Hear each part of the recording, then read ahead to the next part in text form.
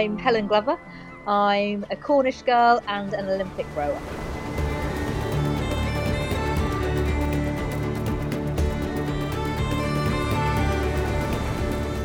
I first fell in love with water from the moment I can remember. My earliest memories involve water in every way, in the smell, the sound. I remember being little and going on big walks with my family on the cliff tops in Cornwall and seeing the waves crashing. And I remember, swimming in the sea and feeling thrown around by the waves. And I always felt lucky. I know sometimes you look back and you realise there are moments in your childhood you took for granted and never really realised how lucky you were. But I always felt so lucky living close to the sea. The RNLI, I think, just always has a place in the community as such a strong constant. And I was very aware from an early age of the importance that it played in the community, but mainly from the more obvious things. I remember going down to the harbour wall and watching the practices, and on fish festival days in Newlyn there would be a big open day where you could go and look around the lifeboats and things like that. So I remember kind of feeling in quite close contact to them. Like you can touch the boats, you can see them, you can look out into the harbour and see people practicing. So I think they're like this big constant presence, I think, in a town like Penzance and Newlyn where I grew up.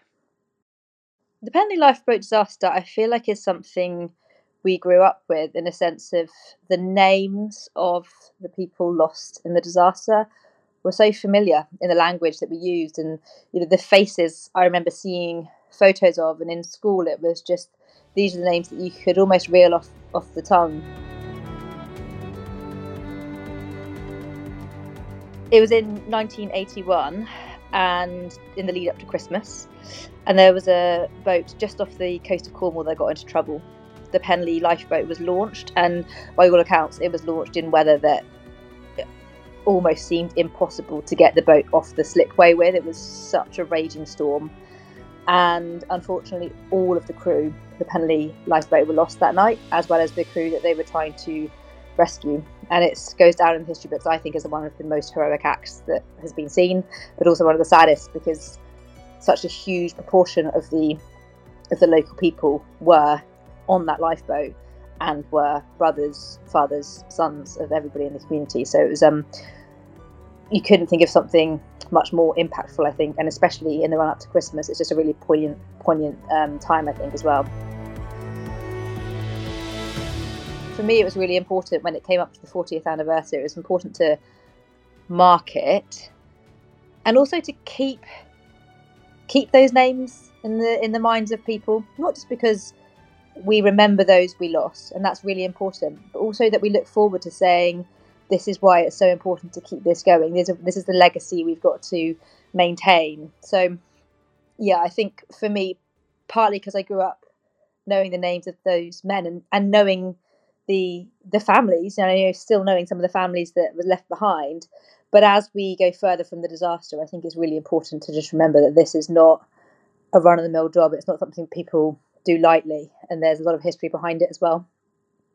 Lots of people ask me about my favourite moments from London 2012, and lots of them did exist up in London and in the big city, but for me, the moment I came home was probably the most special.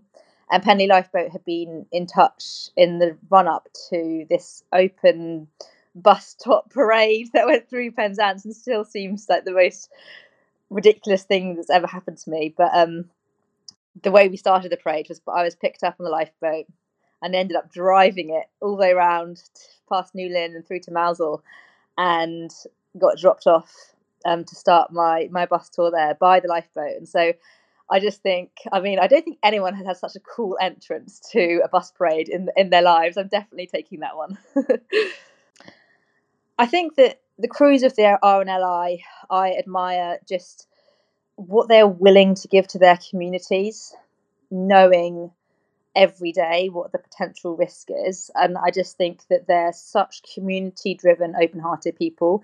Every single person I've met on the lifeboats at the RNLI is just somebody that you want as a friend, somebody you would like to have your back, somebody really trustworthy.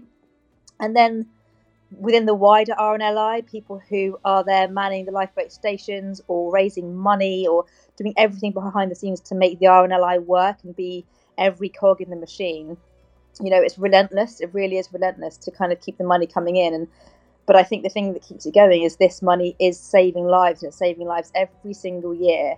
And so, yeah, every single person, from the people on the lifeboats, the people off it, I think are just an amazing part of a incredible team.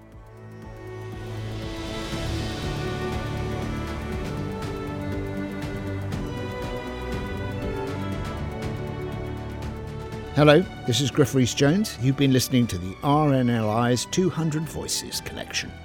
To hear more remarkable stories, head to rnli.org/200 voices or subscribe to RNLI wherever you get your podcasts from. Thank you for listening.